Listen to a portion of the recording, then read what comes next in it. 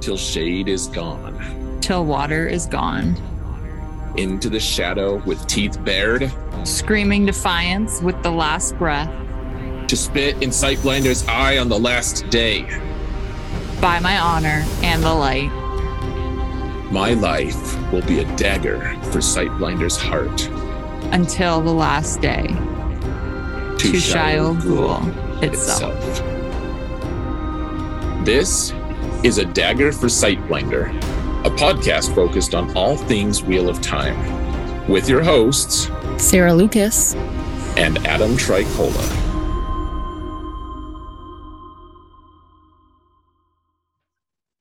Hello, everyone. Welcome to A Dagger for Sightblinder, a Wheel of Time podcast. I think the intro actually already talked about that, so I don't need to talk about it further, but may you find shade this day. I don't think that's in the intro. So Sarah, How are you today? I'm good. How are you? I haven't found shade yet, apparently. No. Or I wouldn't be stumbling so much in my little intro there. I was gonna say that the may find shade is not in our intro. That's good. Yeah, so it's great that you said it. It's good that I finally presented something that they hadn't heard yet. Correct. Yes. Yeah. You did a really good job of recapping our intro in our intro. That's good. That sounds meta of me. I feel like that's meta. Okay. All right. Well, now we know what you think about meta, or at least about my attempts at being meta. So moving on. All right. Well, I guess we shall move on. So, Gosh, we're what, today is Tuesday. I know the days of the week still. That's good. Yeah. Good job. The lack of shade hasn't affected me that much. And we have another show coming up, episode 4, in 2 days, I guess, because realistically for us, Thursday is the release date. Yeah, because that's when, they release it at midnight GMT time, so we can watch it on Thursday. What does the T stand for in GMT? Probably time. Okay, just making sure you said GMT time. I did. I said GMT. Like, let's go. Would you be up after this? Would you be up to playing an RPG game? Thank you for pointing out my foils. Hey, you do the same for me, like just like a minute ago, so we're good. I did. Or even, you might say. Okay, so clean slate moving forward. This seems like an appropriate time now that I can shamelessly plug for everybody to please rate and review us on the Podbean app, or on iTunes, wherever you get your podcasts. Rating, reviews, follows, super helpful. And if you're not in our Discord server, we have a Discord server and it's tons of fun. If you are worried about being spoiled, all of the spoiler pages are blocked. You can't access them until you give yourself access to them. So you don't even have to worry about accidentally seeing anything. One of, I will say, Adam, your more genius ideas to do that. Wow. Yes. I did not expect that high of praise after your disparaging comments previously.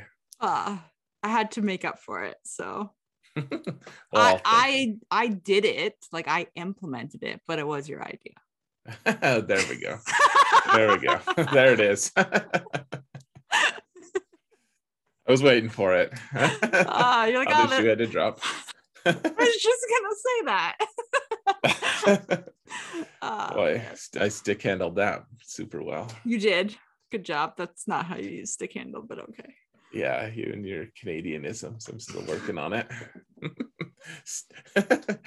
For those of you listening, I recently learned that there's an expression called stick handling, and yes. I'm still trying to internalize what exactly that might be or mean. So it means you handle it, take care of business, you have it under control. Why don't you just say handle? Just stick handle is much more fun. Yeah, good. it's a much more colorful way of expressing what you need done. Yeah, let's add another syllable. That'll be good. Yeah. Okay, good. Moving on. Gosh. All right. So we've got a good show tonight. We're going to talk a little bit about the show. Like, we've already done a really long crawl through all of it, the reaction video of the 3 episodes, but we do have a couple more things. There's some news about the show we want to talk about as well, and then we'll talk about the book. And what chapters are we doing for the book today?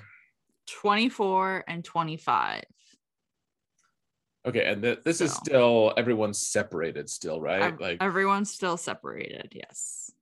Yeah, so we get to see Matt and Rand and Tom. Mm-hmm. And then Perrin and Egwene and Elias. Nice. So no Moraine, no Nynaeve.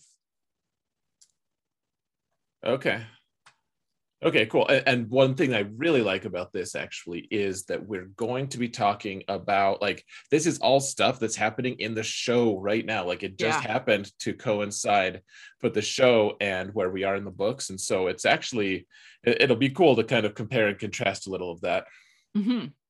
Yeah, it'll work really well. So cool. That'll be pretty neat. That's the plan. Yeah. We'll see if we stick to it. We will.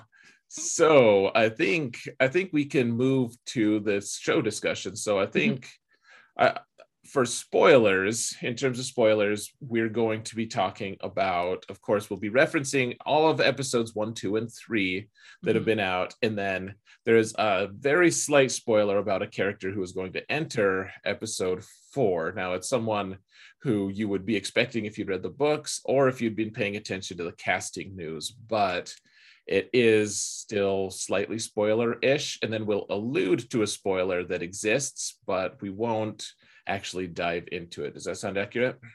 Yeah, that's right. Okay, cool. So, and we won't, I mean, we can't just totally ignore the book, but we won't be going super far into the book spoilers either. Once we get to the book section, we'll talk about what spoilers you can expect there. Yeah, there you go. Perfect. Yeah, or we'll forget, so that'll be good. Which is that's likely. The good news is we won't realize it. Like, we won't know that we've done it, so we won't feel bad. we've done one spoiler warning, so we're good, I think. Yeah. And chapters 24 and 25 of Eye of the World.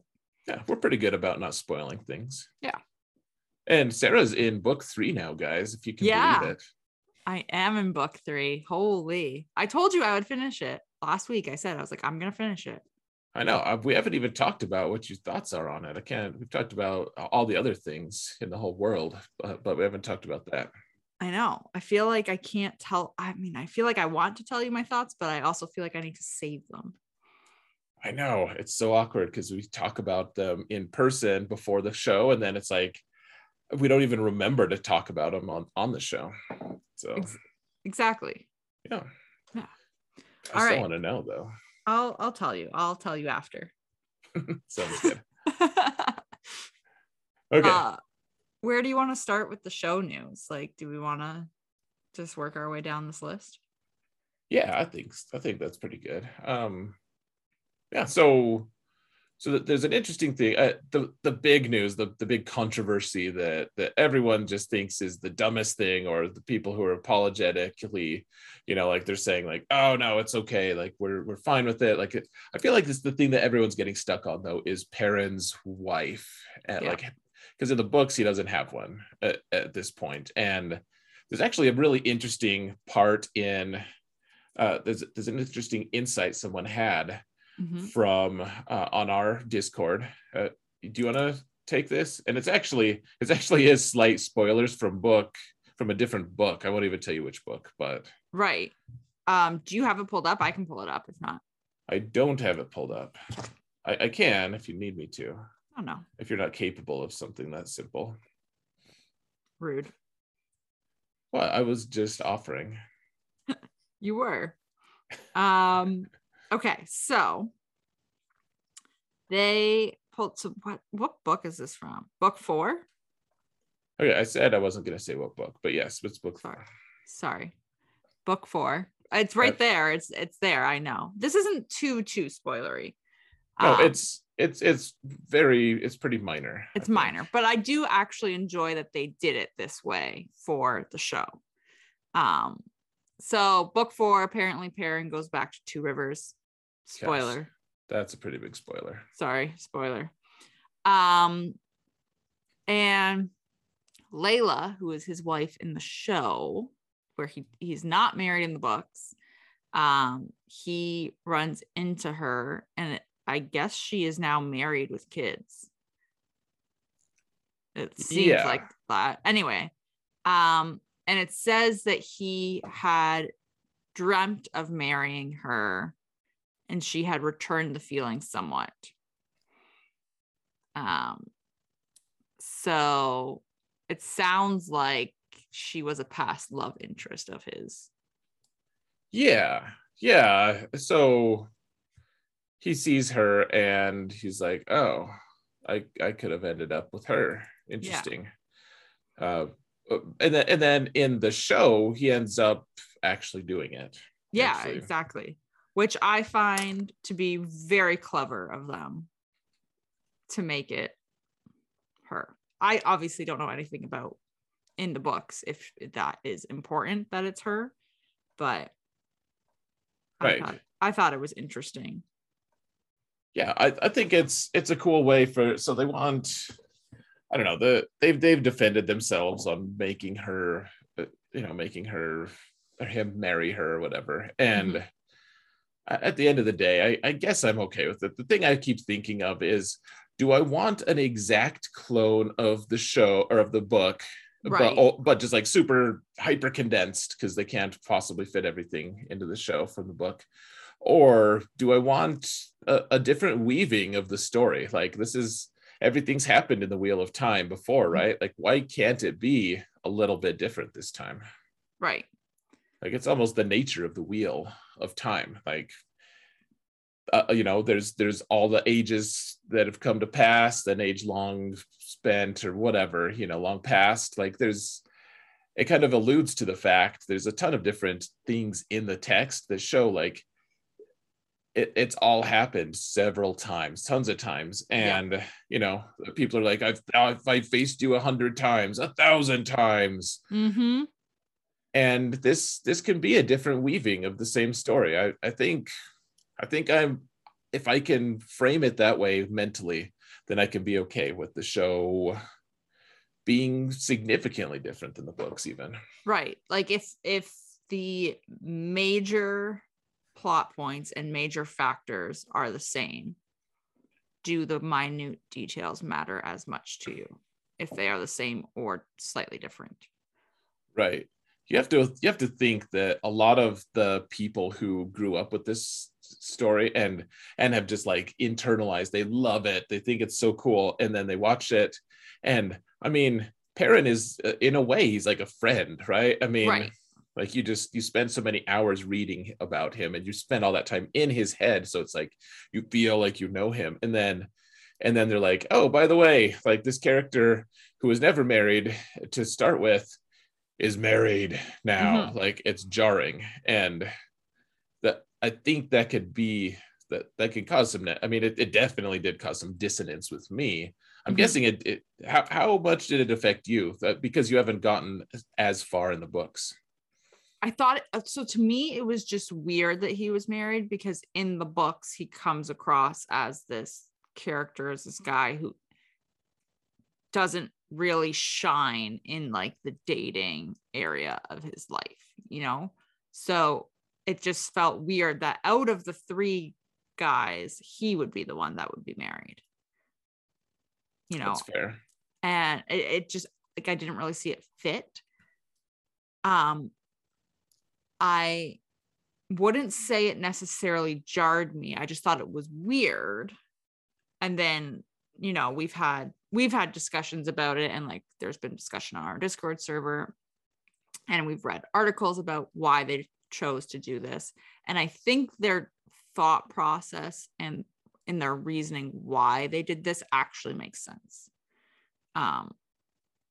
which is, I mean, it sounds like they did this as a way, because Perrin is such an internal, monologue type character, which you can't really portray easily on screen. It's a lot more difficult to portray that on screen, other than, having him basically sit there and just the actor narrate his own thoughts pretty much. Which is extremely difficult to do in a non-cheesy way. Totally. I can think of one show that does it really well. Yeah. And like, so there I was in the midst of it. Yeah. It's so difficult to do. It's so difficult to do. And because he is like this really quiet character naturally, in the books, it's easy to get inside his head when we have his point of view chapters, and we're not going to be able to do that in the show. So having him be married to Layla is just a narrative device. And I feel bad to break it, to make, the character of Layla break her down to that simplistic term, but she is a narrative device. She is there so that Perrin can, spoiler if you still have not seen episode 1, Perrin can, inadvertently, accidentally kill her. And accidentally kill her. He had an accident.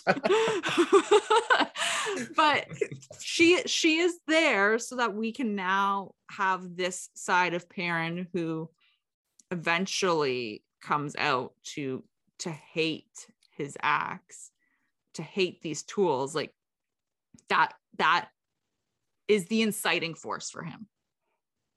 Yeah, I think that's a great point. I mean, I there's something in me that just still rebels against it, but totally. that's just the purist in me, that I think there will always be some part of me that doesn't like that, and just like there'll be some part of me that doesn't like a lot of different things that they choose that are perfectly reasonable.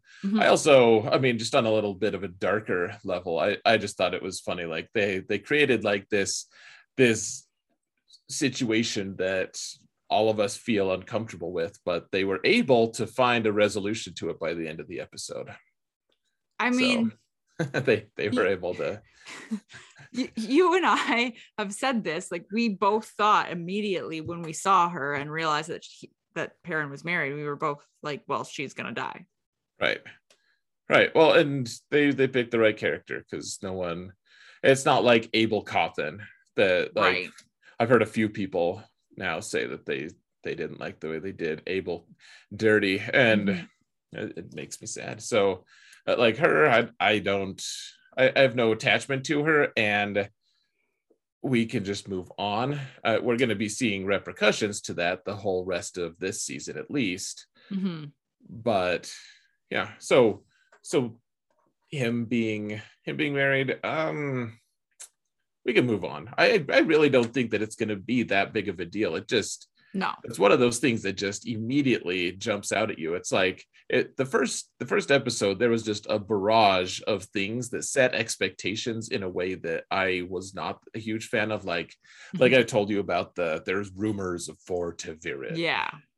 And that's still just that. And then just a couple scenes later, Perrin's like, I'm married. Like, yeah. It's could be a challenge if you've already read the books, and but I think I'm willing to keep giving it a try, though, for sure. I'm excited to see the next episode. And I mean, just like to jump off of that, you and I have both read the books. I mean, obviously you've read the entire series and I haven't, but I have a little bit of knowledge going into the first episode. I've talked to a couple of people who have never read the books and watched the first episode, and they thought the first episode was completely just chaos and confusion. They had no idea what was going on, could not follow it. Interesting. Which I think ties into also why they released, maybe 3 episodes in one day, because you are able to kind of be like, well, is it going to make more sense as you move forward? Because the one thing that was consistent was the first episode. You kind of don't know what's going on. Everything seems fine. And then there's carnage everywhere. and you have no idea why. Right. Well, that does make sense, I guess. Yeah. Like we know why. we knew what to expect, but yeah, Mm-hmm. that's a great point. I think that's actually really good. I know that Brandon Sanderson, the guy who finished this series and Mm-hmm. is an extremely, like, he's known for his ridiculously long and pretty awesome, in my opinion, books. Mm-hmm. But he had advised them to make the first episode a 2-hour long episode and to go 10 total episodes for the season. And Mm-hmm.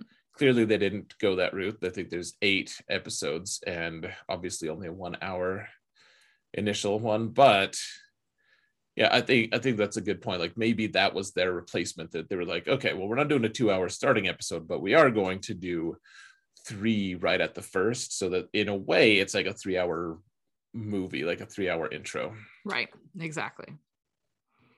Yeah. Cool. It's pretty cool. So the next item on here is the tiny spoiler about the character that's going to be showing up. And there's been an image released of the next episode of this character, Loyal, who is an Ogier, is a different species than the humans.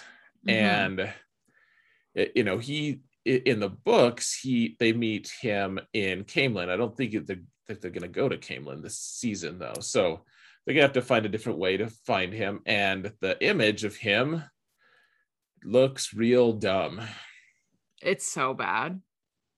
It's a mess. If that's actually, like, if they actually use that screen capture, Mm-hmm. I don't know. I've been honestly, so some of the plot elements and, you know, so like making the show super dark on some levels, at least, like some of those things I could take exception with, I can quibble with, but I have not had any issues with like the setting, like the stage, I don't know all the terms for film stuff. You're better at that, but you know all the things. You know all the things. No, all the things. Thanks. Yeah, but like I haven't had an issue with the visual aspect of this show, and right. If he looks as dumb as he does, like I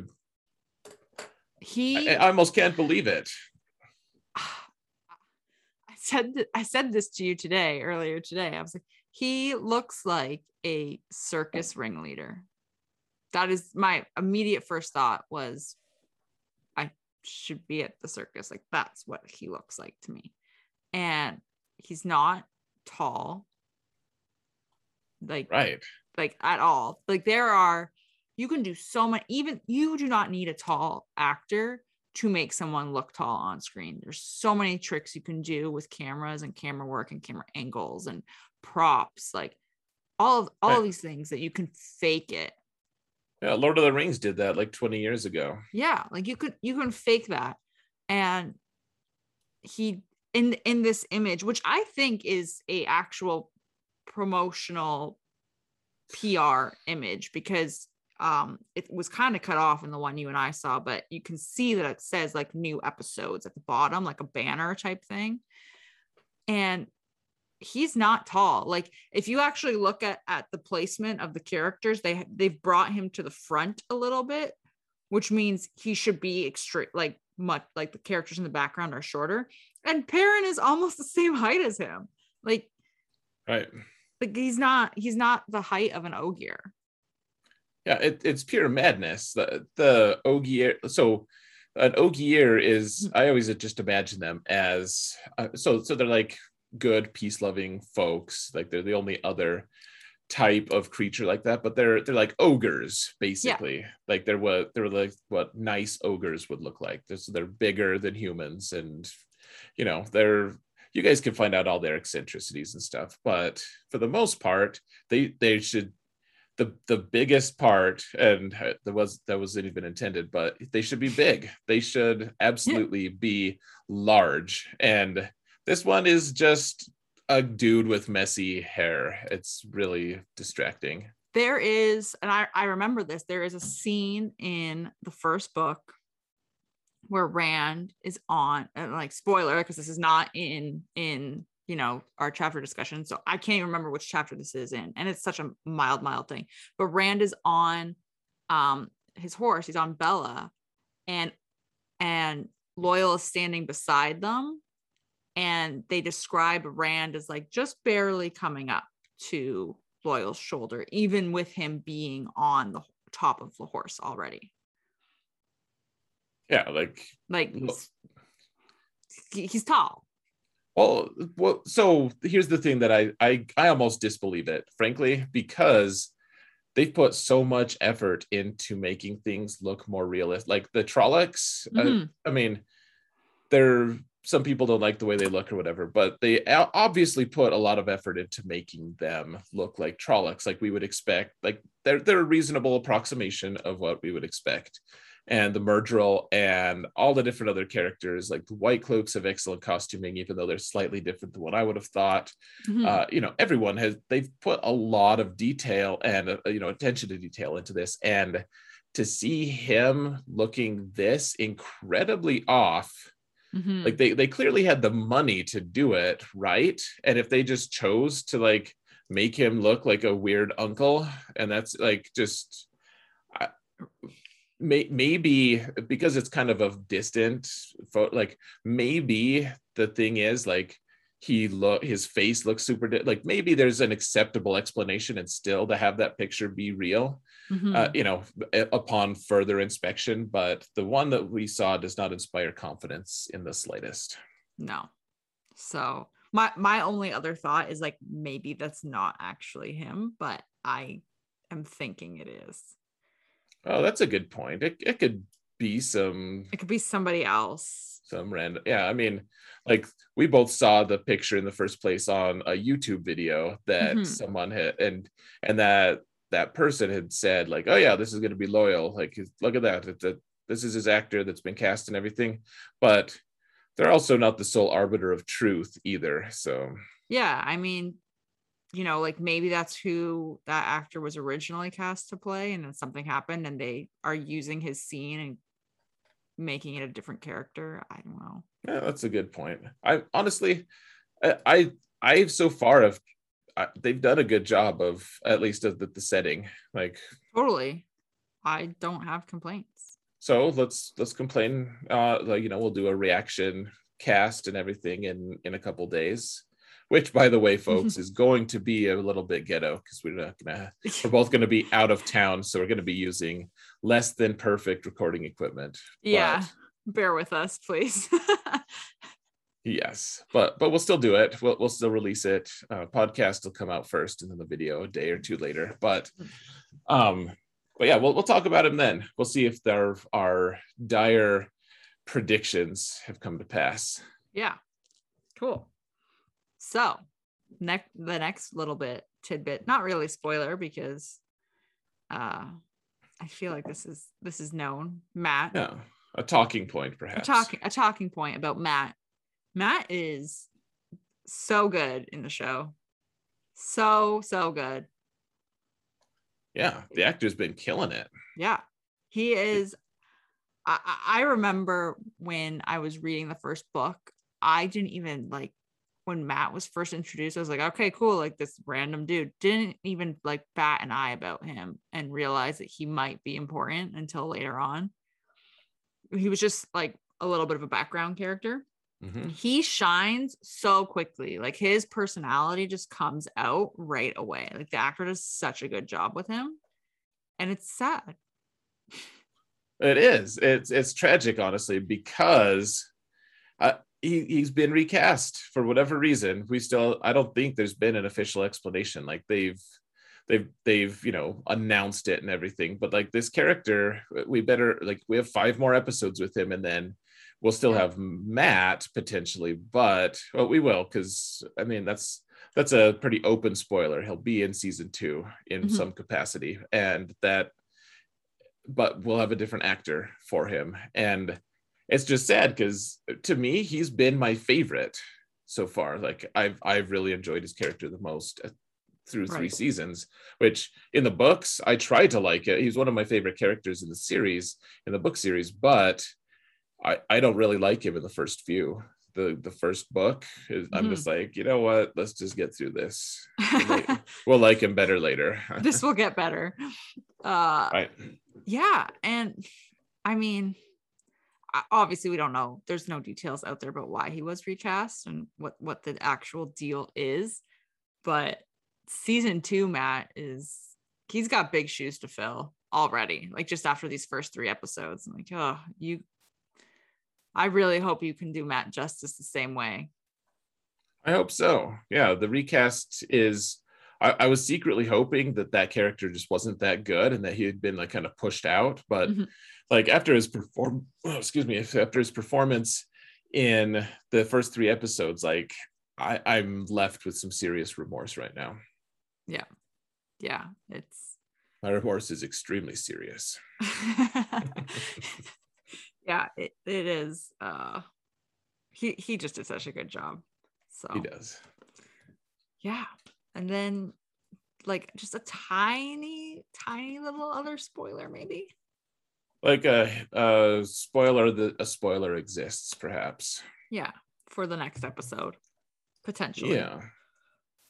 So out there, and there are links if you guys care to find them. If you want to spend, it's not that tough to find, but there were spoiled things about this coming episode about plot points. So if you really want all the plot points for episode 4, if you just can't wait, you love to get spoiled, etc., you can find them on some YouTube videos.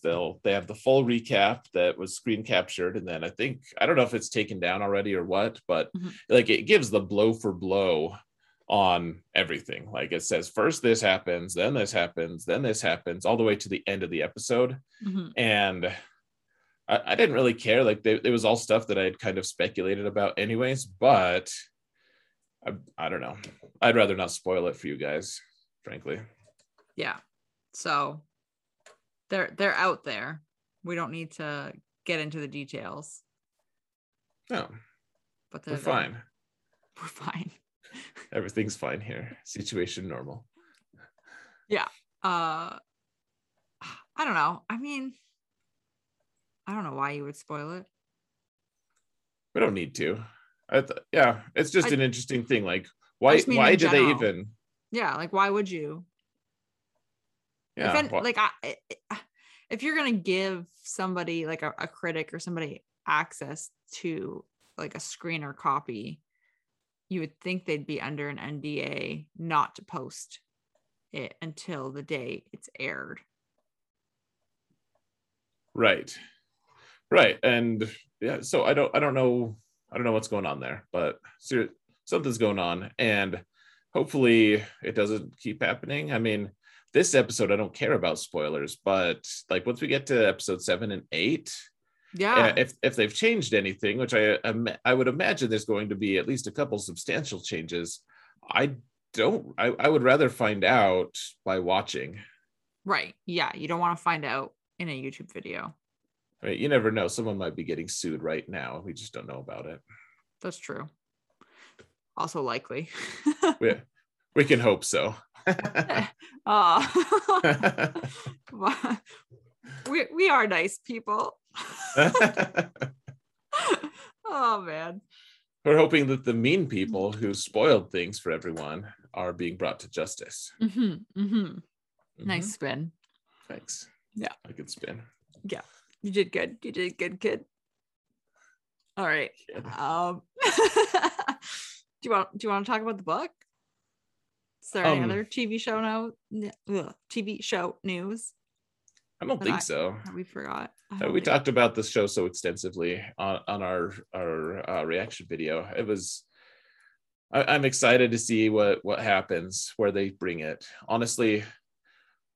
So just as an overall thing, I think it was great they did 3 episodes.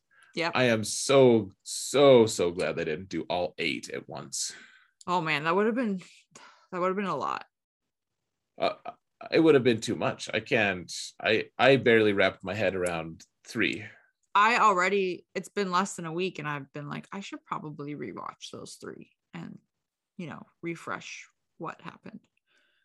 Yeah, maybe like fast forward the White Cloak part.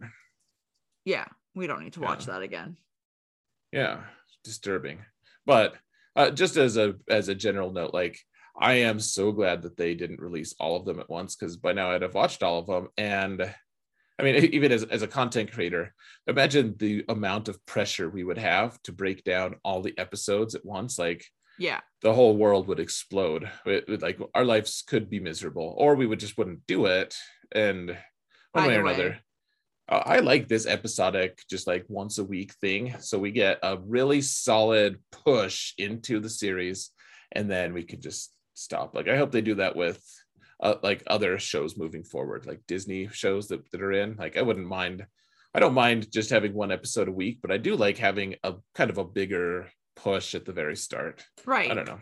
Get you hooked, and then just have a weekly release after that. No. So yeah. Just a general observation, but we could talk about the book now. Just had to get the last word in. That was you just now trying to do that. So the book.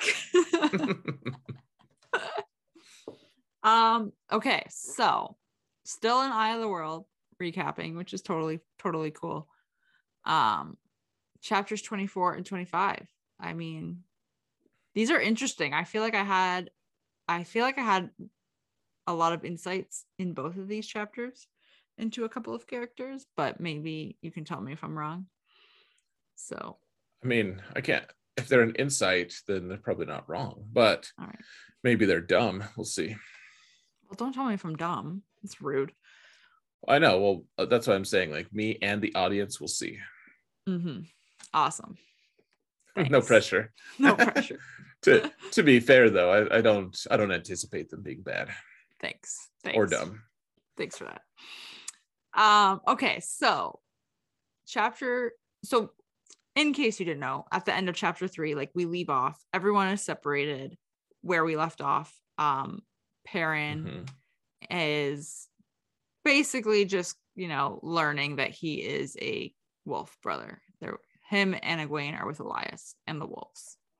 And that's where we've left off. So chapter 24, Flight Down the Arenal, is we go back to Rand, Matt, and Tom, because they have left and have gotten on this boat.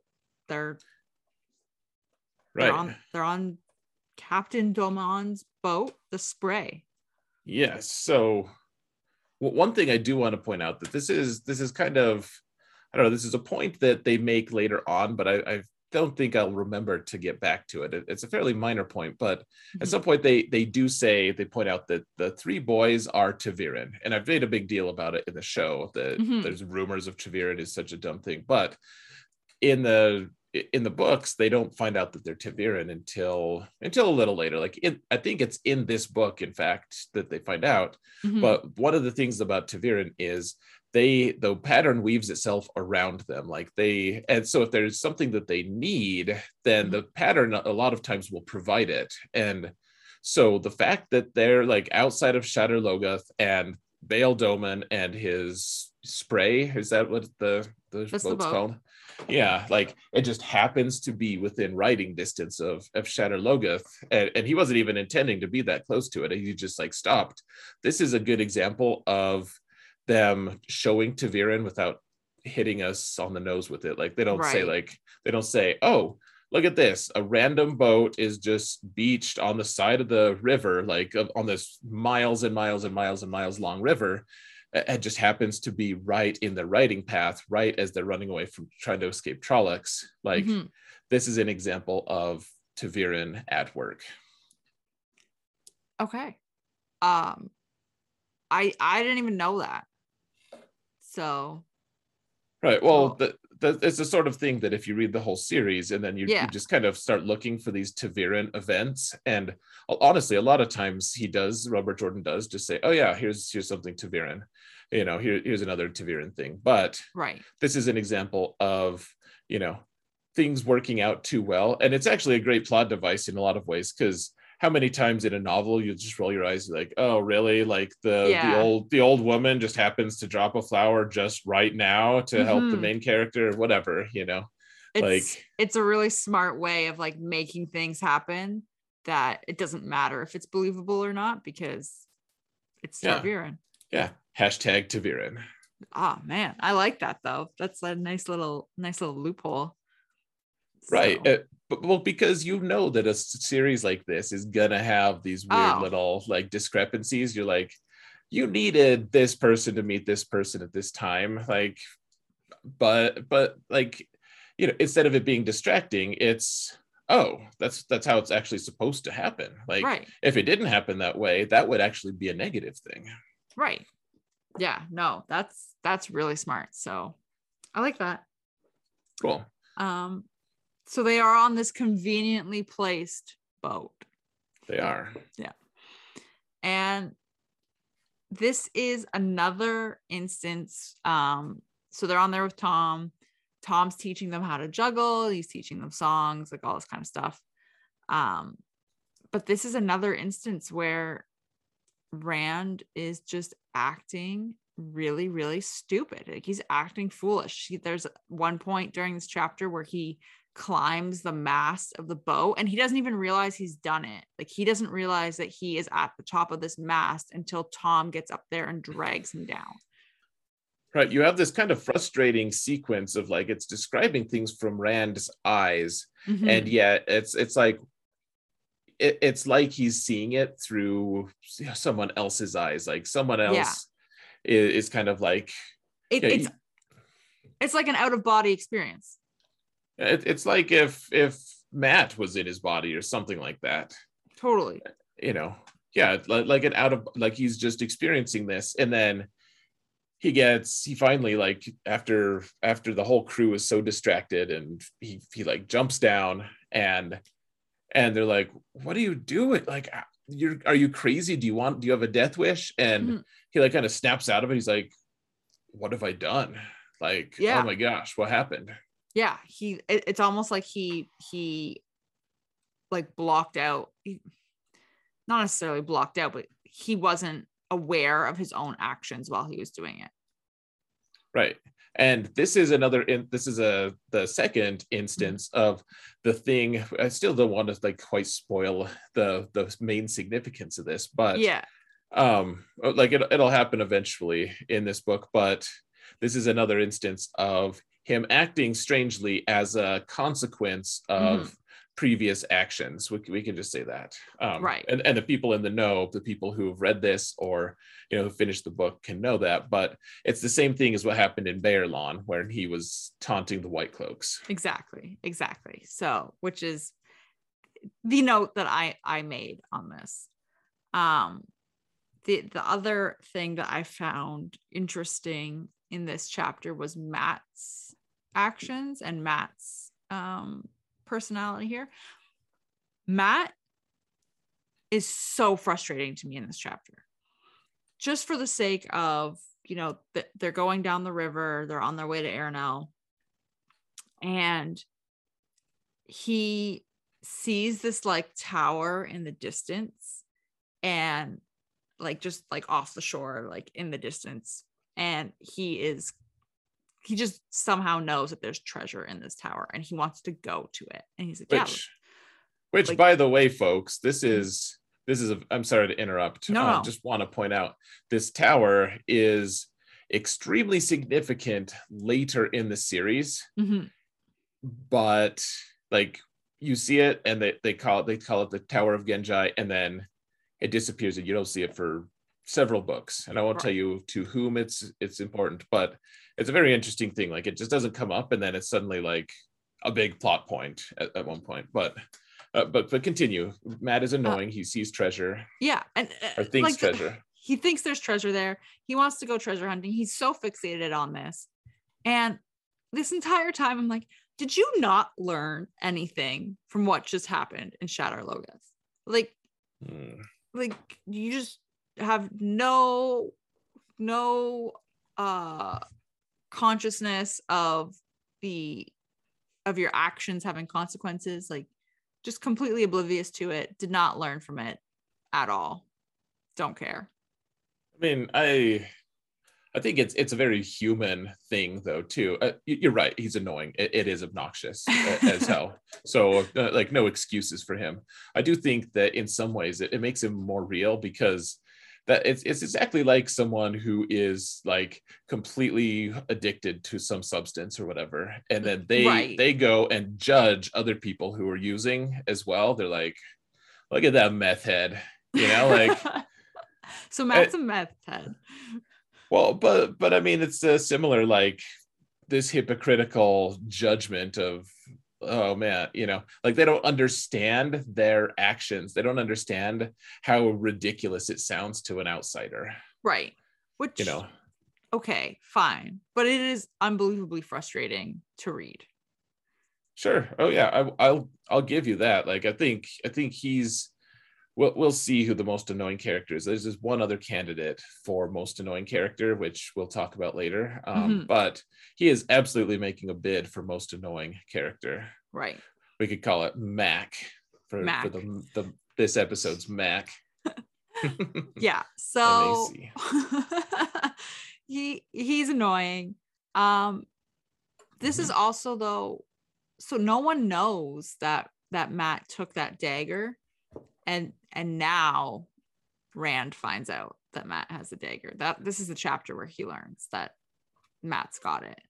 And Matt is, first of all, being annoying about this treasure thing, but now he's also being really paranoid. He doesn't want anyone to know he has it. Once Rand knows, he doesn't want anyone to question him on it. And he's telling Rand that like no one can be trusted. Like absolutely no one can be trusted. And this is where you really start to see the dagger like affect Matt, I think, or start to affect Matt. Yeah, absolutely. So you start seeing issues with it, and in the book, it's much more clear that what he did was very foolish. Yeah, like in the show, I feel like it doesn't. They don't really stress it that much. They're just no.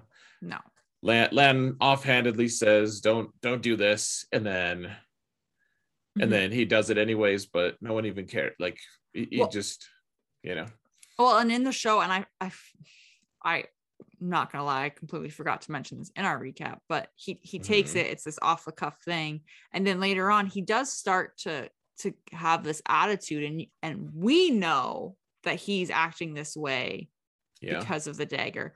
But realistically, like if you're watching it, you're probably just like, you know what, this guy has been running for his life, running from monsters, having these weird dreams, all this kind of stuff is going on, has no idea what he's doing. Of course he's like gonna be on edge and giving his buddy attitude. Like you're not gonna put 2 and 2 together because it's just completely glazed over in the show so far.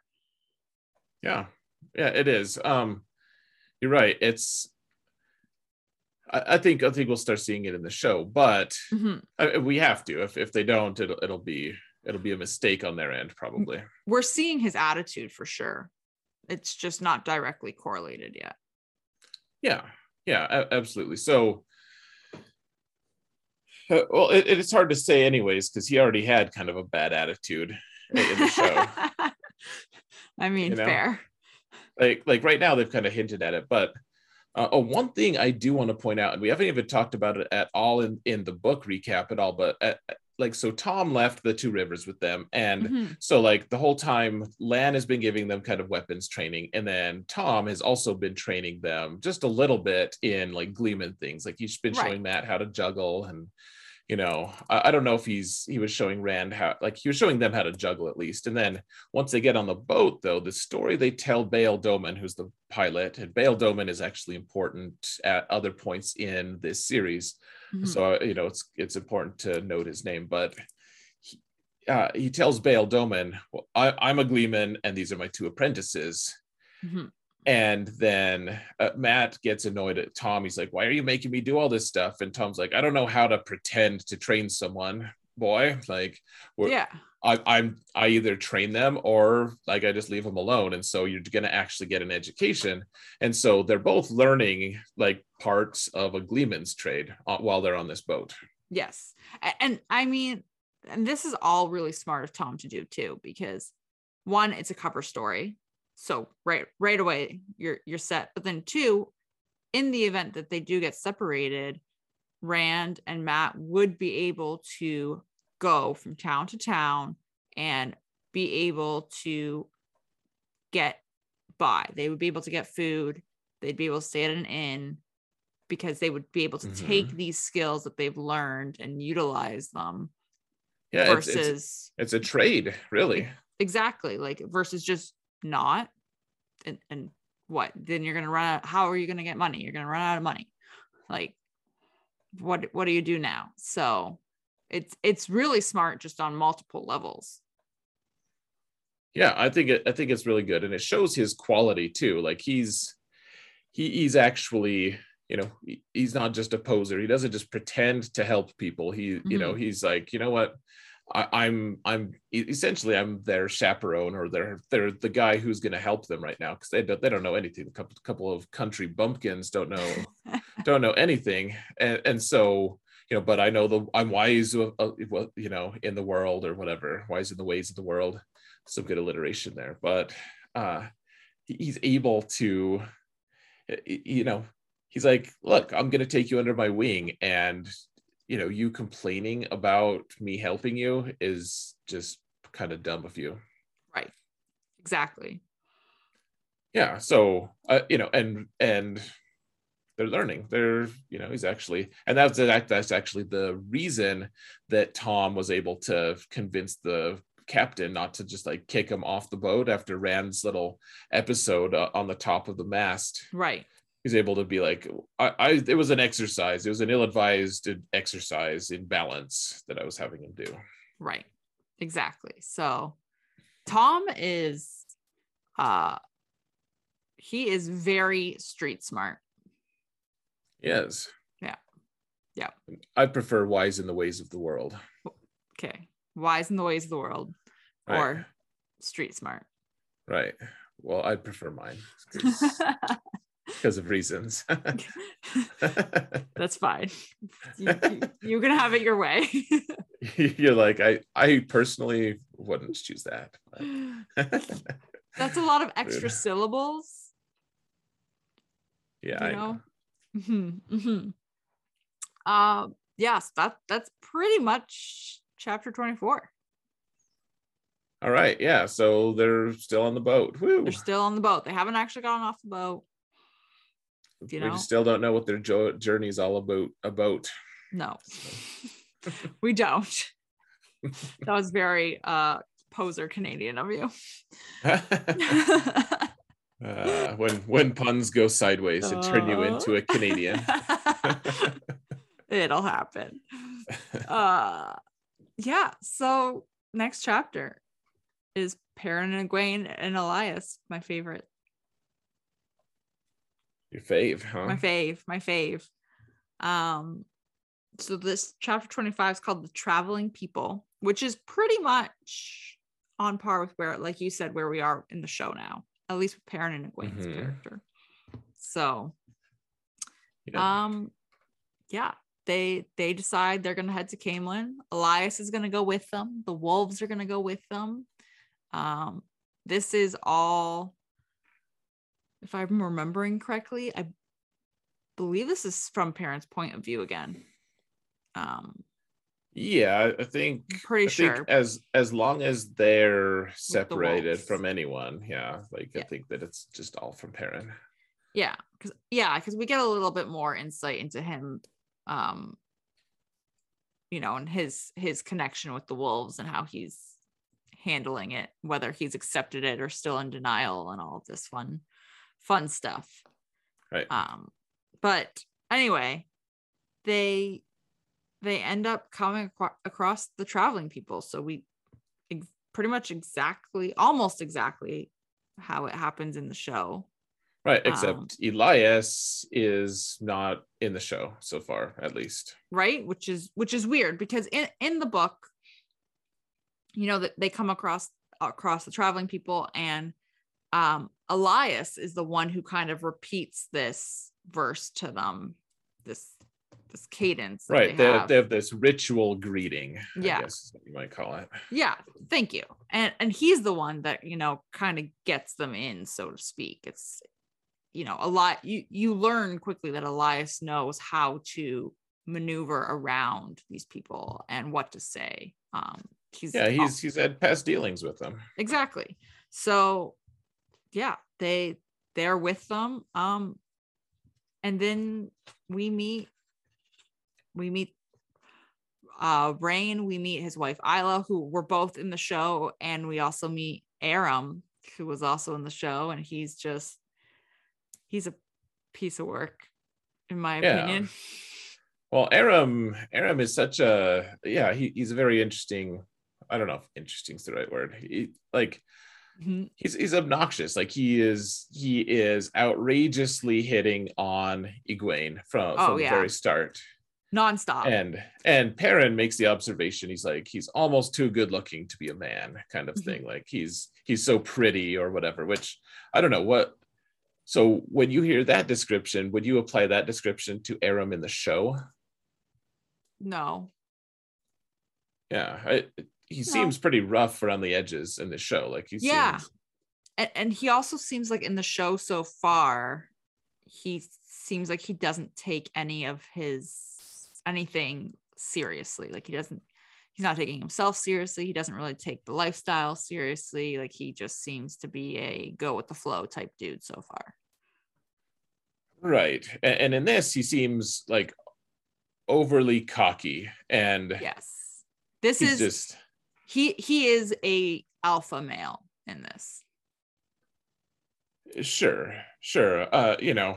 Which is an interesting thing, because you would think that as Perrin is kind of like with this burgeoning wolf brother, you'd think that he'd be an alpha male as well, but Perrin, despite his misgivings, Egwene just lets Aram charm her out of their campfire. That sounded like charm her out of her clothes, which that didn't happen. But like he's clearly like angling for that. Like they make it pretty obvious that he's interested in more than her witty dialogue.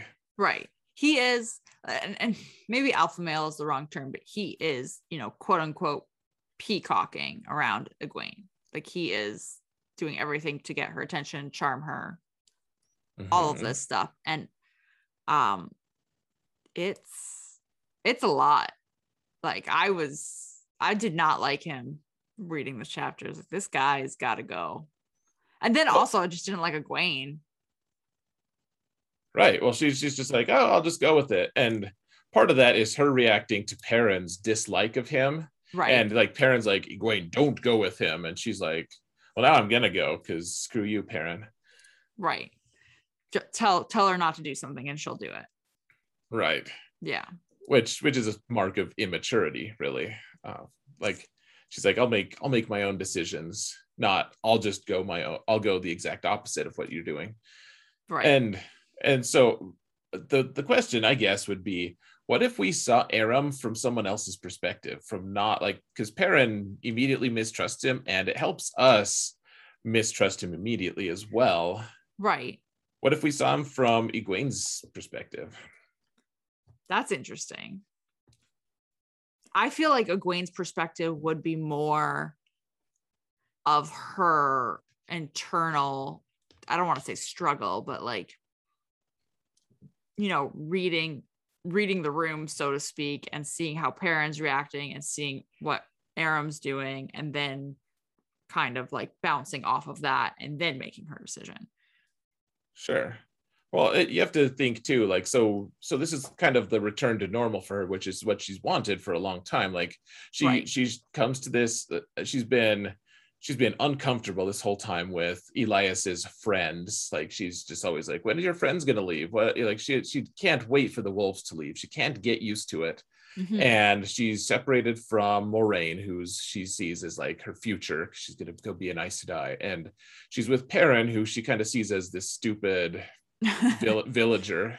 And like she's she's had it rough. Like she's been starving at certain points. She's, gone through all, like, been chased by monsters several times, and by Shadar Logoth's madness. And so she comes to this fire, and look at this. There are people who eat regular meals, and they, like, their wagons are familiar at least, and they have beds and campfires and people smiling, and there's an attractive boy.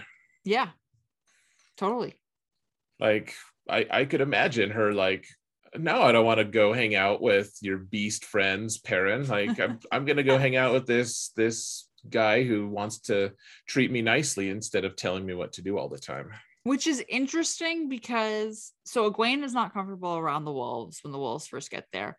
We now are headed to the traveling, or meeting these traveling people, and Egwene, voices to Perrin that she doesn't trust them. She doesn't feel comfortable and is really hesitant to do this. And then this guy comes in and is being all charming, and she's like, yeah, sure, you want to go dance? I'll go dance.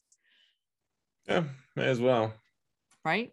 It's just it's I mean, when in Rome, it's just a big, I don't want to say a big swing, but it seems like a drastic from one end to the other, which right. Maybe it is all a reaction to how Perrin is acting. I mean, she's like 16. I don't. True.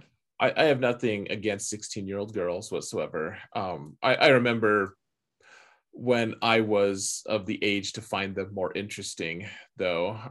I just remember thinking that they were all over the place. Like, you just can't quite.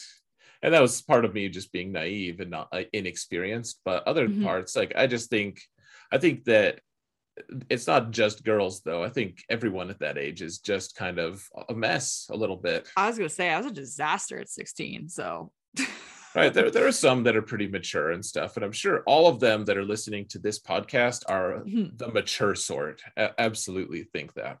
Right. Believe that to the core of my being. But like, all the rest of the 16-year-olds are just kind of a mess. So, I mean, I absolutely was too. So, Egwene waffling from like paranoia to, oh, hey, he's attractive. Let's dance and just, do this other thing. I don't know. It seems a little bit real to me. And frustrating too. And frustrating. Yeah, so she goes off.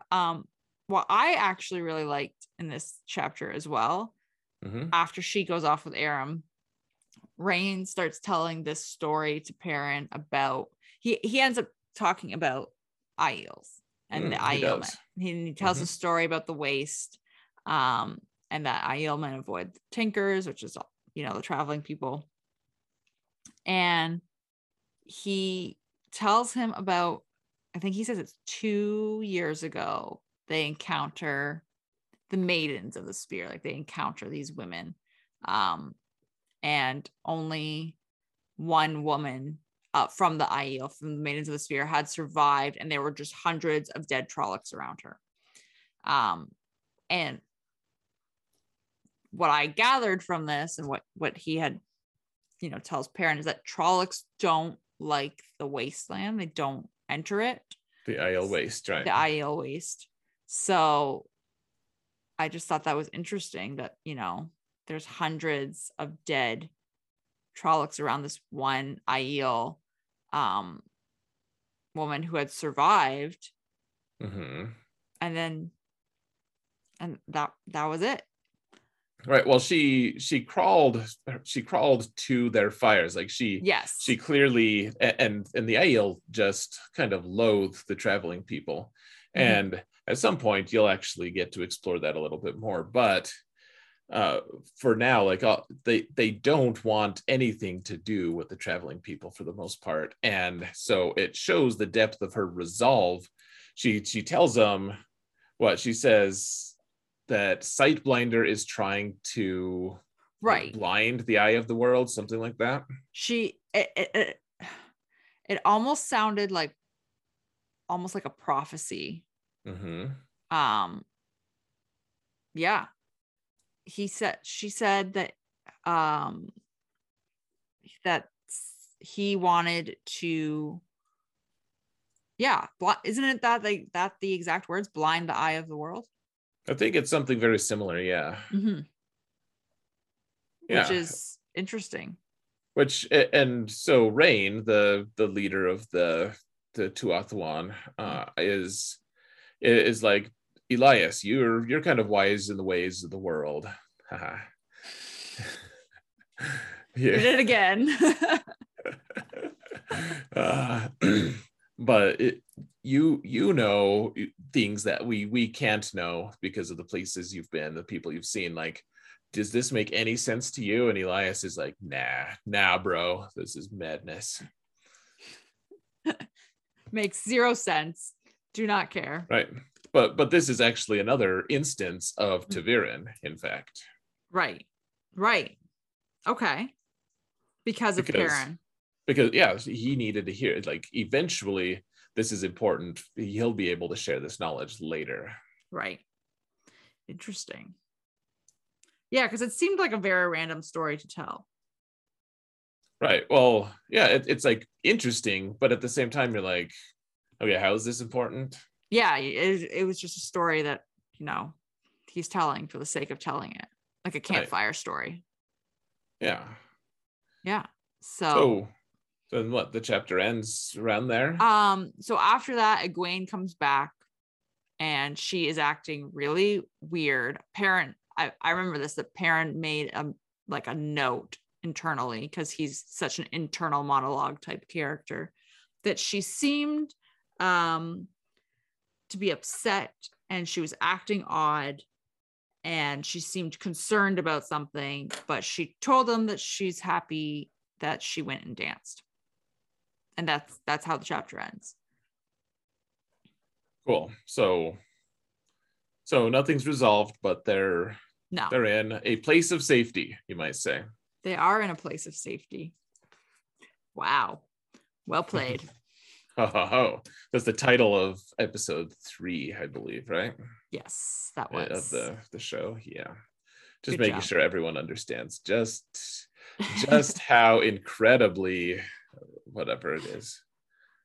Yeah. Well played. So that's it. That's the end of the chapter. If you brag about it, is it actually well played? That's the question. No. Yeah. So bummer. I was this close. You tried. Oh man. So who do you think the most annoying character is here? Because I feel like I can guess. Maybe. I don't know. Okay. Let's guess each other's most annoying characters today. Oh. I feel like, okay, so I know you said Matt was in the running. Mm-hmm. I feel like mine should be fairly obvious, but let's see. You almost always say Egwene. Mm-hmm. So I'm tempted, just for, patterns repeating, to say it's Egwene. Mm-hmm. I feel like it might be Aram. Is that your final answer? I don't know. I feel like I need to use like the 50-50 call a friend lifeline or something. Well, I will say that it is not Elias. That doesn't help. I know. I wasn't the intent wasn't to be helpful. Okay, I'm gonna say it's Egwene. Oh man, you chose poorly. God. Aram. Damn it all is right. Yeah, Aram, absolutely. I hate that guy. Oh, what a dick, man. And he's like grinning victoriously at Perrin, even though Perrin's not like trying to. He's not trying hit at on all. Her. Oh. But Aram's like, it's a contest. I hate him, man. This is what I get. Annoying character. This is what I get for following patterns when you and I just had a discussion about following patterns. Yeah. Mm-hmm. The best of us don't follow the obvious patterns. So plus I'll Egwene is a mess for sure, but I said it before, like in the last episode, that I don't have anything really against Egwene. She just happens to be circumstantially the worst, the most annoying. Like I'm not looking to frame her as the most annoying. She may end up, who knows, as my final vote is most annoying, but in this episode, she doesn't hold a candle to Aram. Right. In this chapter. And I will guess that Matt is the most annoying to you. Matt is very frustrating to me. I honestly can't pick between Matt and Aram. That's fair. It is like Aram. Matt is unbelievably frustrating, and Aram is just reeks of arrogance. Arrogance. Arrogance. Yeah, I'm not a fan. I'm not an Aram fan. Yeah, I also don't like him because he's one letter away from my name. Yeah. Just swap out that R for a D, and then you would be the most annoying character in this chapter. Right. I feel like there's a 50-50 chance that I might be the most annoying co-host in this episode. We don't know. Wow. That's funny how that works. I feel like it's false, but I mean, I don't. It's possible. Yeah. Well, the fact that you said that means that it is false. So no. I don't think that's how it works. Yeah, we should absolutely not put it up to a vote on who the most annoying co-host is. No, don't give people ideas. Rude. Well, at the end of the book, we'll vote one of our co-hosts off the island.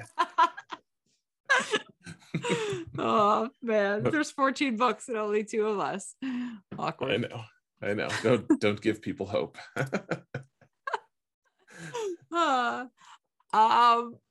Yeah, I can't pick. It's Matt or it's Aram. It's one of the two. I feel like I'm leaning towards Aram.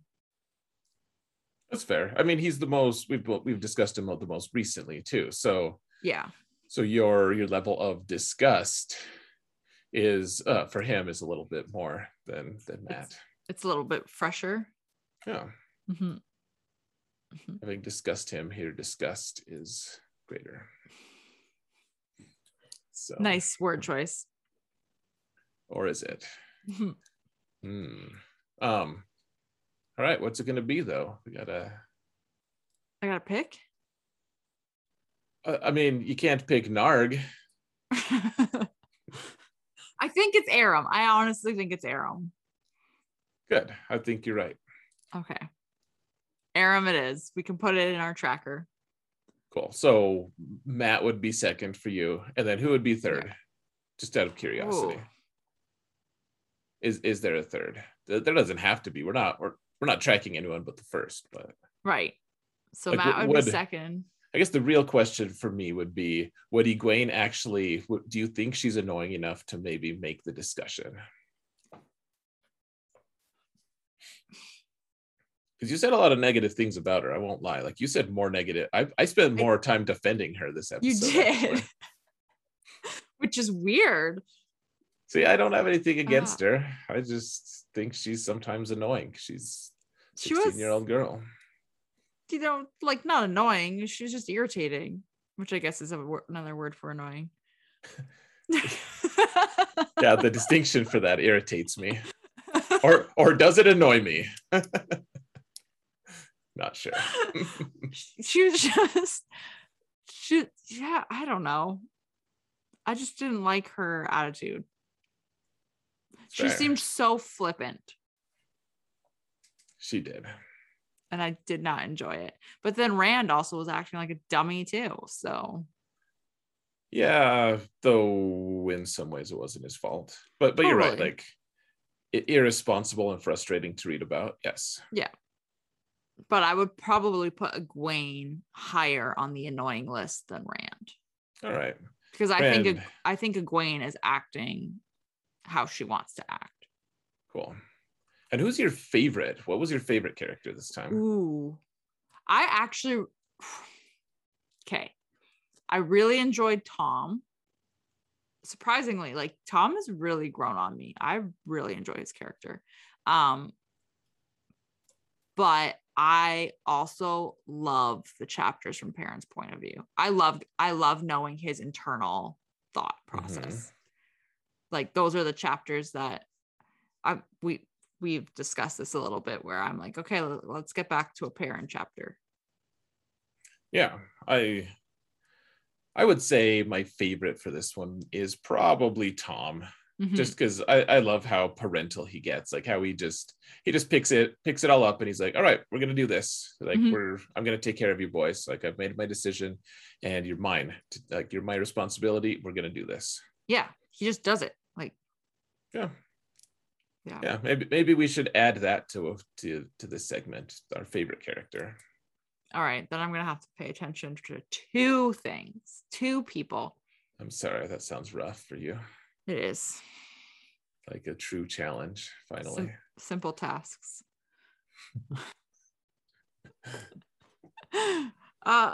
Yeah, so I guess that's it. All right, the end. That's it, that's all. Yeah, so in a couple days, we Americans, we non-Canadians will be celebrating Thanksgiving. And so I'm guessing that both of us, you and I, will both be available, but we're both traveling. You have a different reason to be traveling. And so we'll try to do it's too early to call it our usual reaction video, but our intent is to do a reaction video after each episode. We'll try to get that out. YouTube will probably just have to be delayed because editing video on the road is extremely difficult. Yeah, it's not ideal.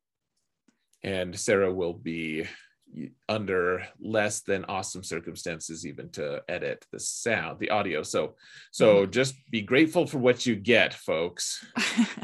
It might, we're both traveling, like you said, so we're not using our usual setups. It's going to sound not the best. It'll be good. It'll be fine, but like I won't have my fancy expensive mic. Yeah, exactly. We're not gonna have our mics. Yeah, but I also think that our reaction video is going to be significantly shorter this time because we'll have one episode to cover. I also agree with that. So, or maybe there'll be just so much to talk about and it'll be like 7 hours. It's gonna be a long night. I just made myself cringe super hard.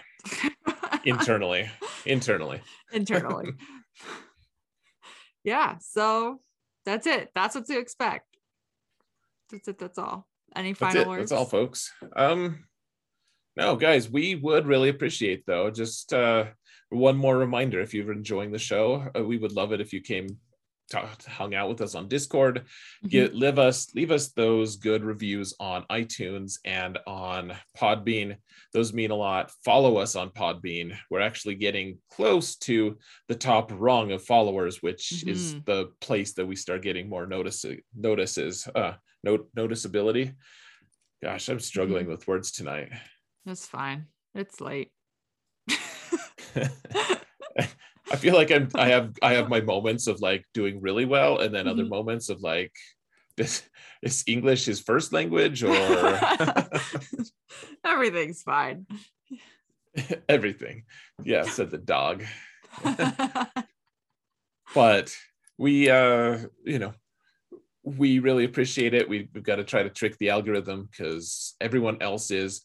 I've noticed that the number of podcasts for Wheel of Time has jumped up in Podbean itself from 45 to 55, something like that. Or it's at least been like 10 since we started. So tons of people getting on it. I want to look now. When we started, it was 44, 45. Yeah, it's at 55. Yeah, so we've got to stay ahead, folks. And if we can edge out, the thing is, we're not even hurting anyone. There's a few podcasts that are just kind of defunct now, but they have enough followers that they're still on the top of the board. So if you could just hit that follow button, all you have to do is sign into Google. That's actually, you were saying, you don't even Sarah, have to do that. No, you can just, you could, as long as you do it through Podbean, like through the app, you don't even need to create an account. Yep. So, and creating an account is as easy as signing in through Google. So super easy. And, if you guys can get us to the top, we would appreciate it, because we're trying to make a run of it. We have had over 100 downloads on our reaction video. So hopefully, and that doesn't include YouTube. So it doesn't include, I don't think it includes iTunes. Oh, maybe it does. I have no idea. I might be lying to you. Please don't. Awkward.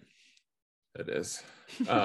And one other thing we didn't say before, guys, if you could hit that sub button on YouTube as well, if you want to go to the YouTube channel, just hitting sub helps with the algorithm.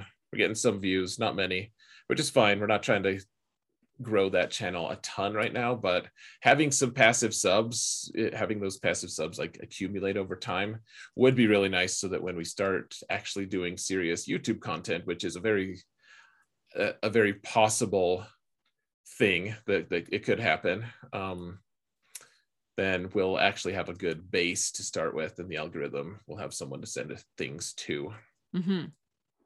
All of the things, everything. All well said. That's what I was trying to get out. Yeah. Sweet. All good. Let's just call it good then. Yeah. All right. Well, that's it. That's all. We've done everything. And I guess you'll probably hear from us in 2 days. Maybe. If you're not in a turkey coma. Yeah. If you have the will. Yeah. Well, we'll figure it out. With that being said, Adam, listeners, everybody, thanks so much for joining, and may you always find water and shade.